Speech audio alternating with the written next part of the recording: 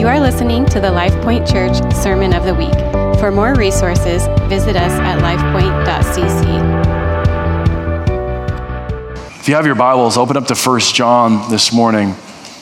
We've been making our way through the book of 1 John now for probably a month and a half, and it's been a beautiful journey. This book really stirring the believers to fresh devotion to the Lord. This is late in John's life, and he's seen the devotion in the church wane, and so this is his stirring letter trying to rouse the church back to devotion and fresh love for the Lord. And it has been stirring my heart. I pray it has been stirring your heart as well. The Lord is giving us an invitation. He's stirring us, not through condemnation, but an invitation. He's saying, come, look at how beautiful I truly am and my ways truly are. Come. And this morning I want to share, the title of my message, if you're taking notes, you can title it Competing Loves. Competing Loves.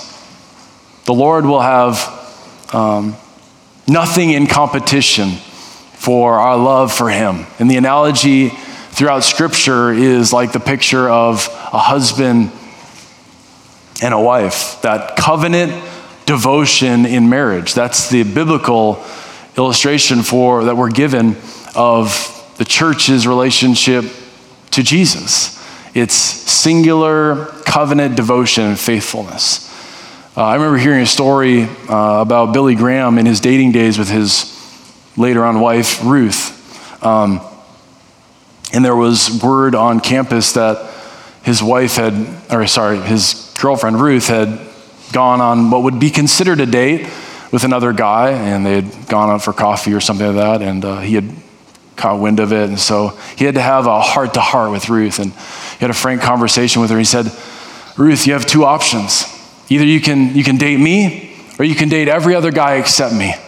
There's not going to be any sharing. And he laid that out for her. Obviously, the rest is history. They ended up getting married, and there comes a point in a relationship where you have to decide, are you going to actually devote your life to this person or not? So it is with Christ. Are we going to devote our hearts singularly for Him? Or are we going to constantly be chasing other things? You can keep your finger in 1 John. Look at the screen. I have this up on the screen. James chapter 4, the Apostle James tells us, you adulterous people, do you not know that friendship with the world is enmity with God? Therefore, whoever wishes to be a friend of the world makes himself an enemy of God. We cannot have two masters. We cannot have split love. We cannot have competing loves. And so this morning, my aim is to do two things. It's to reveal the tactic of the enemy in our age. And it's been like this for the last 2,000 years. To reveal the tactics of the enemy, the strategies of the enemy, to lure God's people away from first love to Jesus, to other things. And secondly, give us very practical ways to be overcomers, to overcome those temptations of the enemy, the tactics of the enemy.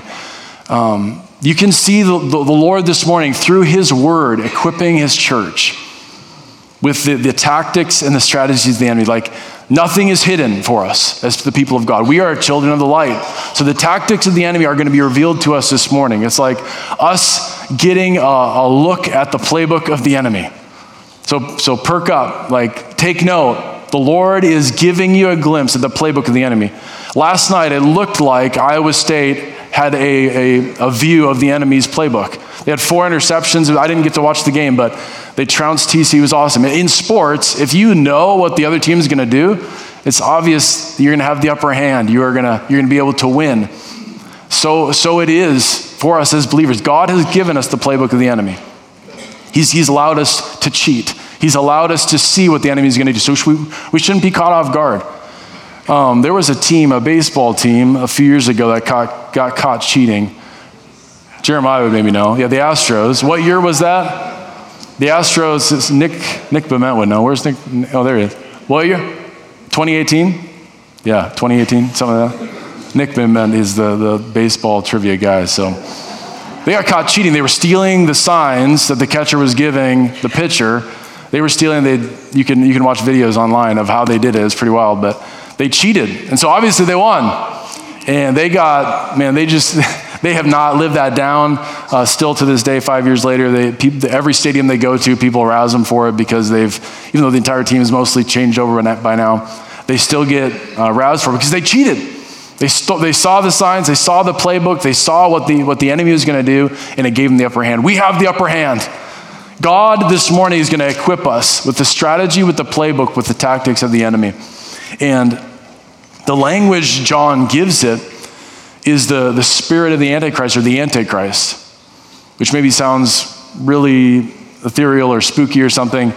That's the language. It's this force that's opposed to Christ, Antichrist. And later he calls it the spirit of the Antichrist. I call it the spirit of the age. There is this spirit of our age that's opposed to Christ. And the main tactic of the spirit of our age is to lure us away from singular love for Jesus, to be drawn to other things. And we'll see that this morning. So get ready. Let's pray before we read the Lord's word. Lord, I just feel like there is a grace upon us this morning to receive fresh encouragement from you. Encouragement, the edifying of your body. That's what I was feeling during worship, is the Lord wants to edify his body this morning. He wants to encourage his body. He wants to pour courage into us this morning. So Lord, we receive that grace right now. There are some that have been distracted. They've been lured to other things. You're going to wake us up. You're going to draw us back. You're going to give us an invitation gently to be drawn back to you, to single devotion to you, to throw aside any other competing loves. Pray you'd have your way in our hearts. Build up your church in your precious name. Amen.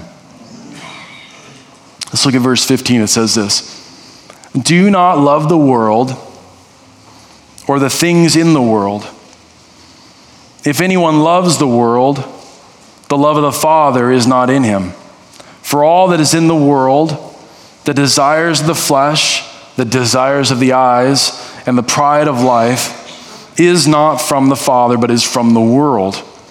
And the world is passing away along with its desires, but whoever does the will of God abides forever. We're going to keep on reading, but we're going to stop there for a moment.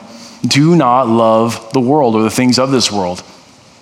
Why? This is elderly John in his apostolic wisdom speaking this to the church, to believers. Don't get caught up in the things of the world. Don't allow your heart and your affection to be more drawn and stirred by the things of this world. Do not love the world. He says if anyone loves the world, if our heart's affection is being drawn towards the things of this world, in this age, and the love of the Father is not in him. I remember serving as a chaplain in a detention center in Seattle, Washington, when me and my wife lived out there, just volunteering. And I read this very passage to a young lady in the detention center, and she asked, I think, a great question. How is it that we're not supposed to love the world? I thought Scripture said that God so loved the world. That's what we were just talking about in the nations. God loves the world. So here it's saying we're not supposed to love the world. What is it? And we talk through those dynamics. Really what John is saying here is don't love the societal systems of our age. Don't love this, don't love the age in its materialistic, secular systems. Don't be drawn to those things. Don't love, obviously the Lord loves, and he calls us to love the world in terms of the people and the things that he's created by his hand that reflect his glory. But we should not love the world systems, and our hearts should not be drawn to the world systems, stirred by the things of the world. But he says the love of the Father is not in that one. It's so interesting to read 1 John and to read the Gospel of John simultaneously, because the Gospel of John uses so much of the same language. So this is going to be on the screen. Look at this. This is the Gospel of John, describing what Jesus said He said, as the Father has loved me, this is Jesus speaking, so have I loved you. Abide in my love. So we receive love from the Father through Jesus. That's why if we have the love for the world, the love of the Father is not in us, because we're not in this sort of communion with Jesus through whom we receive the love of the Father. We have this love from the Father that's received through the revelation of Jesus. That's our only hope, is the revelation of Jesus. It's the revelation of the person of Jesus. And that's how we abide in the love of the Father, is through that communion, that relationship with Jesus himself. Verse 10, it says, if you keep my commandments, you abide in my love, just as I have kept my Father's commandments and abide in his love. These things I have spoken to you, that my joy may be in you and that your joy may be full. So this submission to his commandments is a submission to his ways. The ways of this world are not going to rule supreme. The ways and the systems of this world are not going to be the thing that drive us and dictate us, but rather we're going to be submitted to the ways of our King who has our heart. And so if there's one summary of the entire morning, I'm going to throw out a lot from Scripture this morning, but if there's one summary, it's this, that if the world has our heart, you can know that the Father does not. If the world has our hearts, if the world has captured our hearts, then you can guarantee that the Father has not captured our hearts. He does not have my heart currently if I'm lured and captured by all these things in this world. And I believe here in 1 John, just the portion we've read so far, that there are kind of three heartstrings that the enemy likes to pull on to draw our hearts away from King Jesus and out of step with the love of the Father. And in verse 16, he describes them as the desires of the flesh, or the lust of the flesh, the desires of the eyes, or the lust of the eyes, and the pride of life. Those are three heartstrings that the enemy loves. So again, I'm laying out the playbook here. Okay, so none of you can be ignorant now. None of you can be caught off guard by the tactics of the enemy. We will all leave this place this morning, like with eyes wide open, picking up on the ways of the enemy. And three of the heartstrings he likes to pull on from our old man is the lust of the flesh, the lust of the eyes, and the pride of life. What is this lust of the flesh? The lust of the flesh is this desire for the physical over the spiritual, the here and now and the temporal over the eternal. Is that not our age? Is that not the spirit of the age? It's exalt the temporary over the eternal. Exalt what you get now over what may come in eternity, the eternity to come. And so if you think of our age, it's an age of gluttony, it's an age of greed, it's an age of lust. Because all of those things say you need more. It's feed your appetites now. Feed them. Just continue to feed them. Feed those appetites without restraint. Do not hold back. It says you cannot have control over those appetites, so just feed them, feed them, feed them. And if you think of those just few appetites, gluttony, greed, lust, in their core form of appetite, they're actually not bad. You think of gluttony, we have to eat. The Lord is not opposed to you eating. We should eat. We need to eat. We have to eat to sustain us. But gluttony takes it beyond that, where all of a sudden our stomach is our Lord and it's constantly unsatisfied, and we're so drawn to these temporary pleasures and fleeting satisfactions. Or you think about greed. Greed is attached to money. Money is not bad. Actually, the Apostle Paul to Timothy says that it's the love of money that's the root of all evil, all sorts of evils. We have to learn how to handle money. We have to. It's part of our pilgrimage through this world. It's figuring out how to steward the resources that come our way. So money inherently is not evil, but the spirit of the age says you have to have more. Look out for yourself. Build up a kingdom for yourself. Build up a nest egg to take care of yourself. It's that orphan spirit, that spirit of poverty that says you must have more. That's at the heart of greed, and that's the desires of the flesh. Or you think of lust. Obviously, sex is not bad. God created sex in the confines of covenant marriage and in a covenant committed relationship between a man and a woman. That's what God created it for. But the desires of the flesh says you have to have more, and you have to have it in a way that just suits your desires, that serves just you. It's selfish. It twists the ways of the Lord to serve yourself, and it's an appetite that will never be fully satisfied when it's selfish. It's the desires of the flesh. The desire for the temporal over the eternal. That's the first heartstring. The second is the desires of the eyes.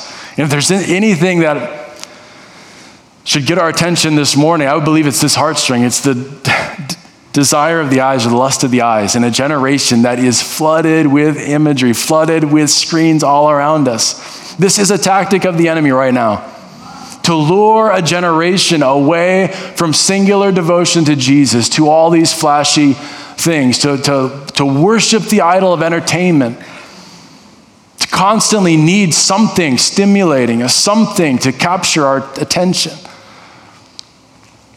This is not another message on attention span, okay? Because we've talked about that before, but the Lord has created us to look at him. He's lifted the veil from our eyes, 2 Corinthians chapter 3, verse 18.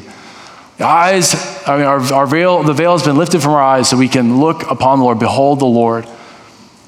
Unveiled eyes from glory to glory.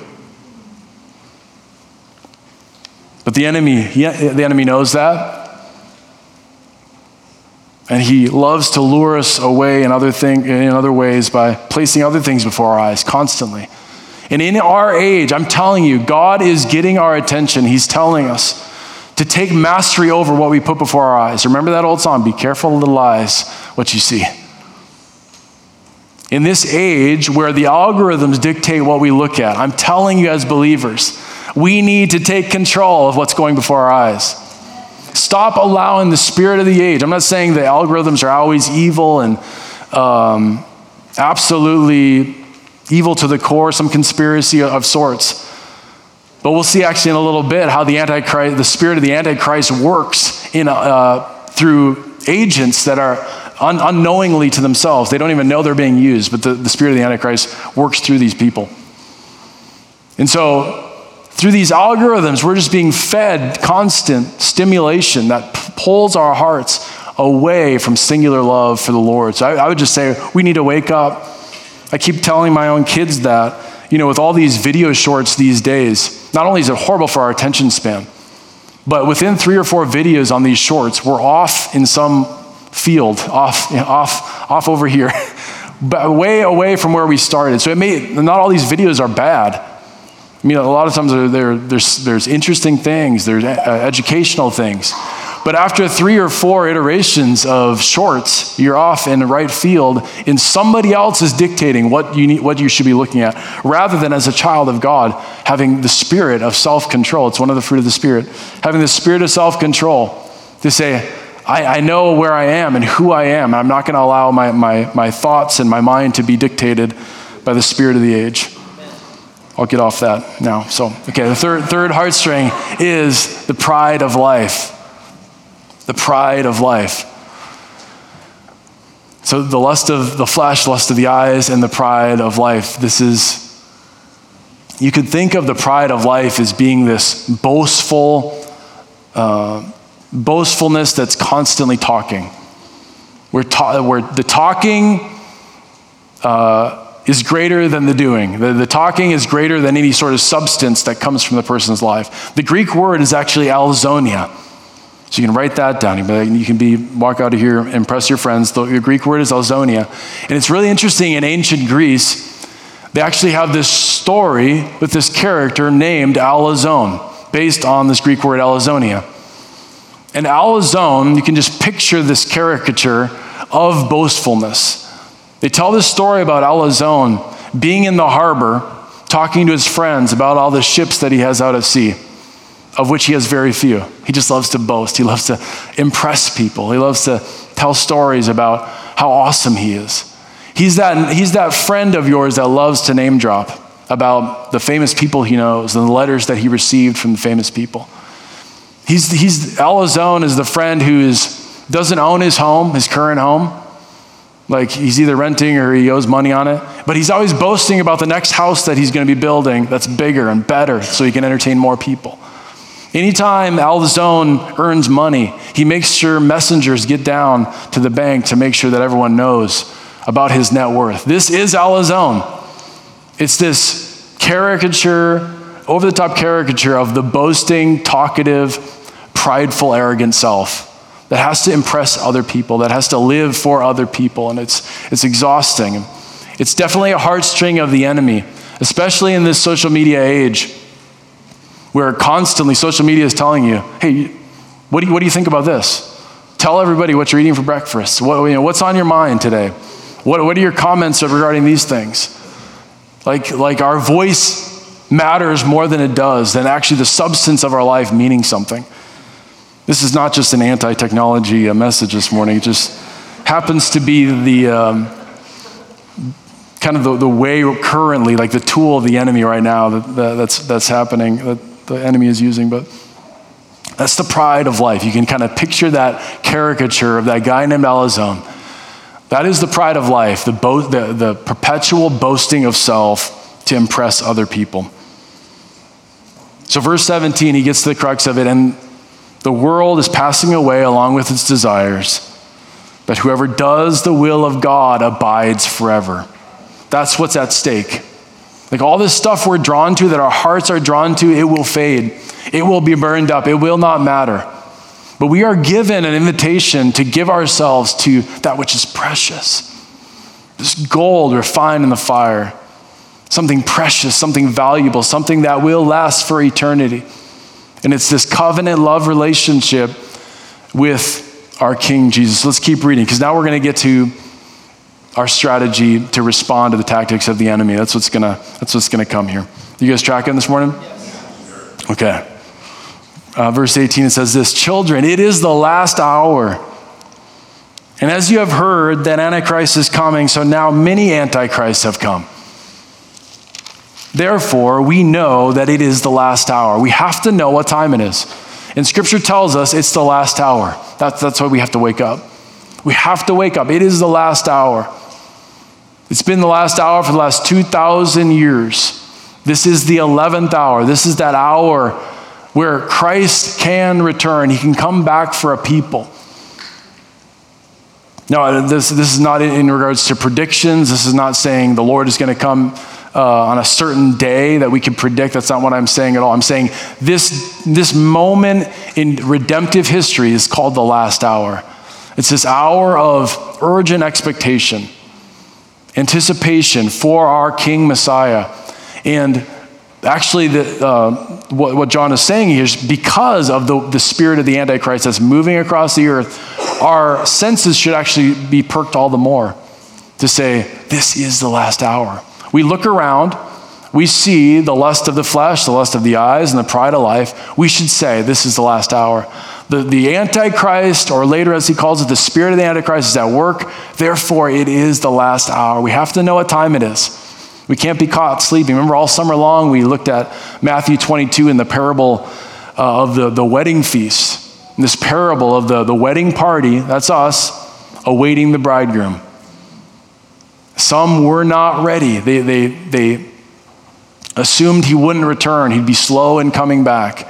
And they were caught off guard. We need to be ready. We need to be aware of the fact that it's the last hour. Amen.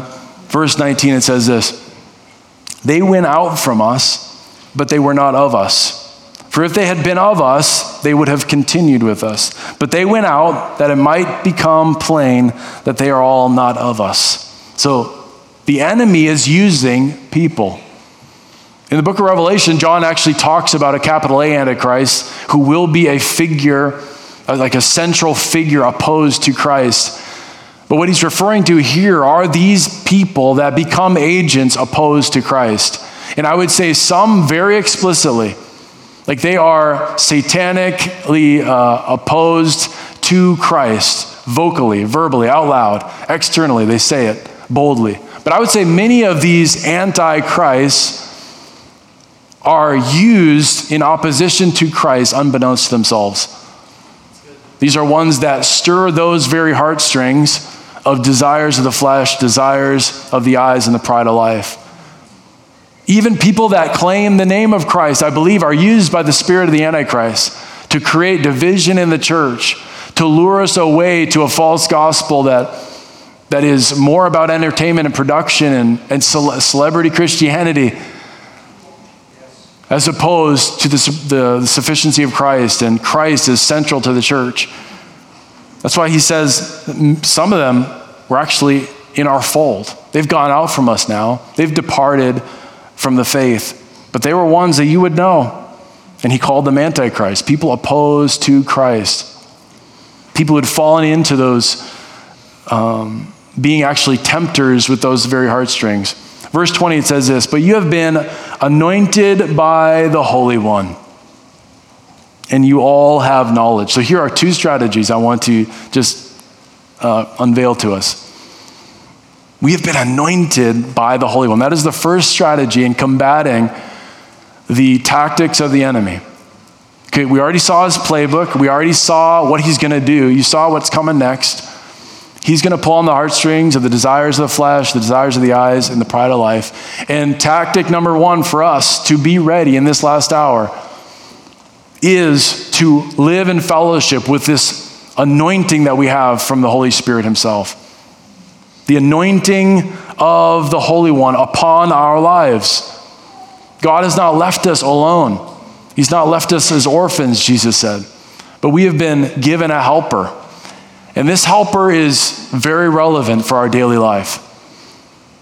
As you think of God in three persons, Father, Son, Holy Spirit, can I tell you, Holy Spirit has to be part of our daily life if we're going to make it in this Christian life. Holy Spirit is the practical person of God in our midst. That's how we fellowship with God, is through Holy Spirit. As you look through the stories of the Old Testament, you see Holy Spirit coming and anointing people, resting on people. We live in an age where Holy Spirit has been poured out on all flesh.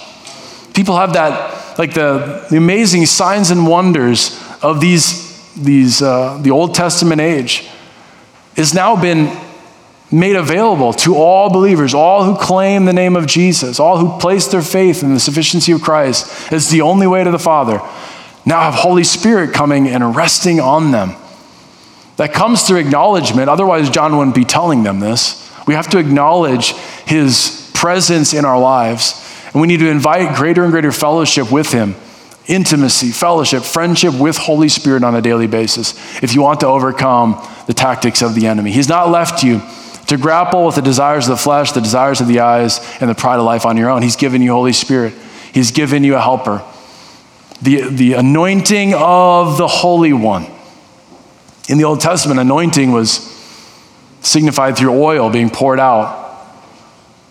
When Samuel came to David, the oil was poured out upon David. That's the picture here is us being anointed by the Holy One, anointed by the Holy Spirit.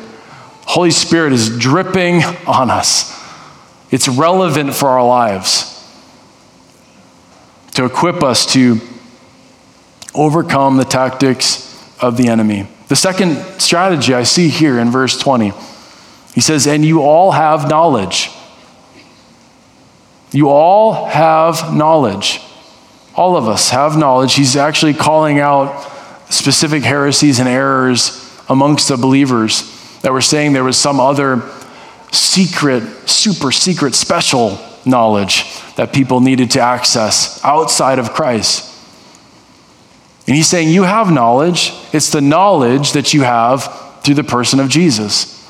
That knowledge is a very specific knowledge. It's knowledge that comes through seeing, like a witness. You're just testifying to what you've seen. And the essence of the Christian life is looking upon Christ, being transformed from glory to glory, and we live from that knowledge. The knowledge of looking at Christ, looking at him as the Lamb of God who takes away the sins of the world. That's the type of knowledge he's talking about.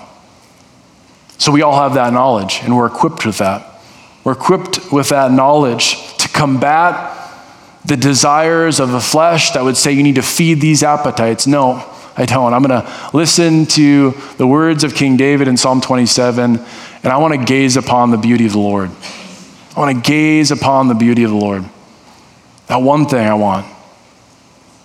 You know, if you think about David's life, when he was idle and purposeless, he got into trouble.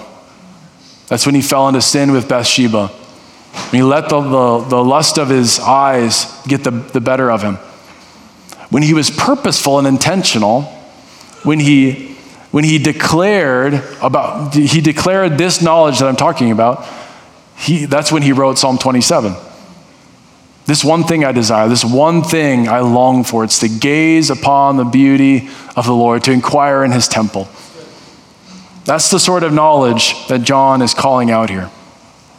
It's the knowledge of looking at Christ and his sufficiency and allowing that to satisfy your soul, allowing that to be the only thing that soothes those appetites at their core. So he continues on. There's one more strategy I want us to pick up here, a third strategy. I'm going to invite Dr. Jancy to come forward to the keys. I write to you, in verse 21, not because you do not know the truth, but because you know it, and because no lie is of the truth. He's referring again to that knowledge. The knowledge is the sufficiency of Christ.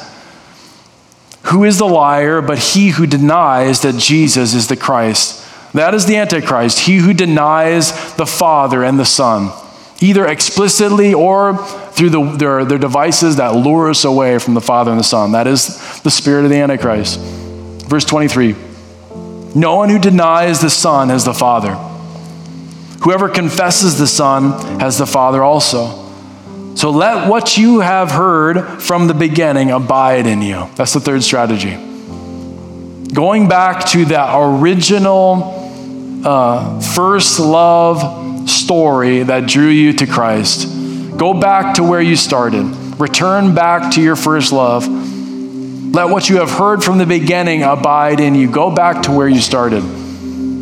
It's not starting all over, but it's returning back to that childlike love for King Jesus. The original message that drew you to Christ. Go back to that message.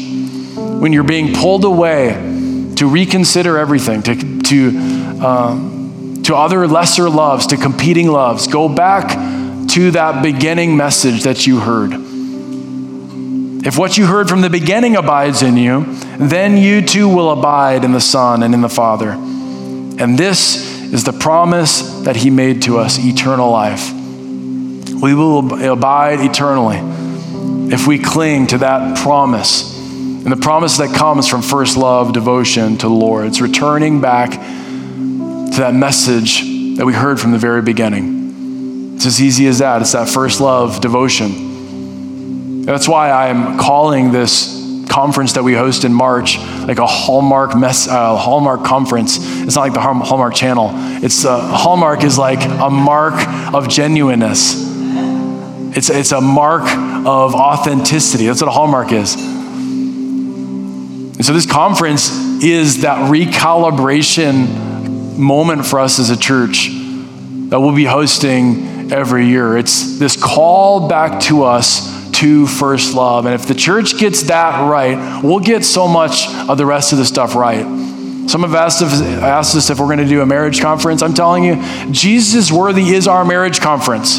Because if you're having marriage difficulties, get on your face before the Lord. Fall in love with Jesus. Then you'll be able to love your spouse like Christ loved the church. Jesus is Worthy is our parenting conference. If you want to know how to be a better parent, encounter the love of the Father in the beauty of Jesus.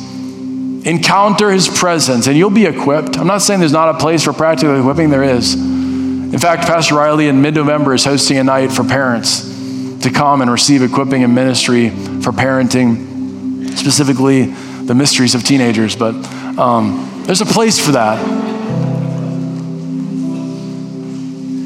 But the real answer, and oftentimes I feel like we want to skip the heart of issues to go to the practical how-tos because it gives us an escape. It gives us something else that maybe can suit our fancies for a little bit, but we always know those are just Band-Aids. They never really deal with the core heart issue of singular devotion to the Lord. So Jesus is Worthy. This conference it's our worship conference because I'm telling you the church needs a whole lot less production and even excellence in music, and we need a whole lot more people who know how to worship the Lord in spirit and truth. Jesus Worthy is our prophetic conference, because the testimony of Jesus is the spirit of prophecy. It's all those things. That's why I'm calling a Hallmark conference for our church. It's not that we won't do other conferences, but it's, if we don't get that right, the core issue, I don't think we can get any of those other things right either. I want us to respond to the Lord. Can you all stand in this place? I believe John here was giving us, and I think I've said this in other weeks as we've made our way through 1 John. John is giving us like this fatherly correction, which we should gladly receive. We should humbly receive. It's not a hitting upside the head. It's a correction as a father would bring out of loving concern for us. Actually, just this week, I had a conversation with one of my kids who will remain nameless, who was needing correction. And as this child was like dealing with the discomfort of being corrected, she was going down this road of being like, I don't understand why you don't just let me do whatever I want. I don't know why everyone hates me. I just want to run away to an orphanage. These were the things she was saying. And she said it again. I just wish you'd let me do whatever I want. But that's not love. It's not love. And this is the love of the Lord revealed through the Apostle John for us, to correct us back to really what matters. And it's hearts in love with Jesus, not in love with the world or the things of the world. With our heartstrings not being pulled for those things, but being pulled to the Lord alone. This is a fatherly correction this morning. Let's respond to the Lord. Close your eyes across this place. Lord, we thank you for your correction. Thank you for drawing us back to yourself as you do. Thank you, thank you, thank you. Can you just tell the Lord, thank you. Thank you. Thank you, Jesus. Thank you, Jesus. Thank you for the invitation that comes from fatherly correction.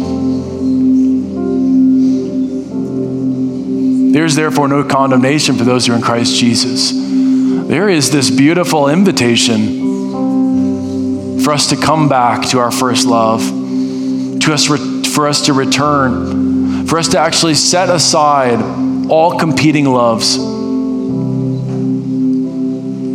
to say, we want none but you, King Jesus. We want none but you. We want you.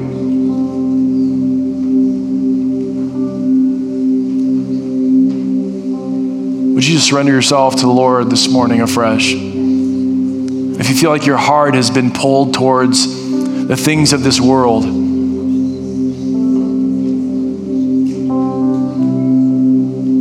surrender your heart to the Lord. I turn from those things, Lord. I repent. I turn from a love for other things. I want you. I want my love to be solely devoted to you, King Jesus. This has been the LifePoint Church Sermon of the Week. For more resources, visit us at lifepoint.cc.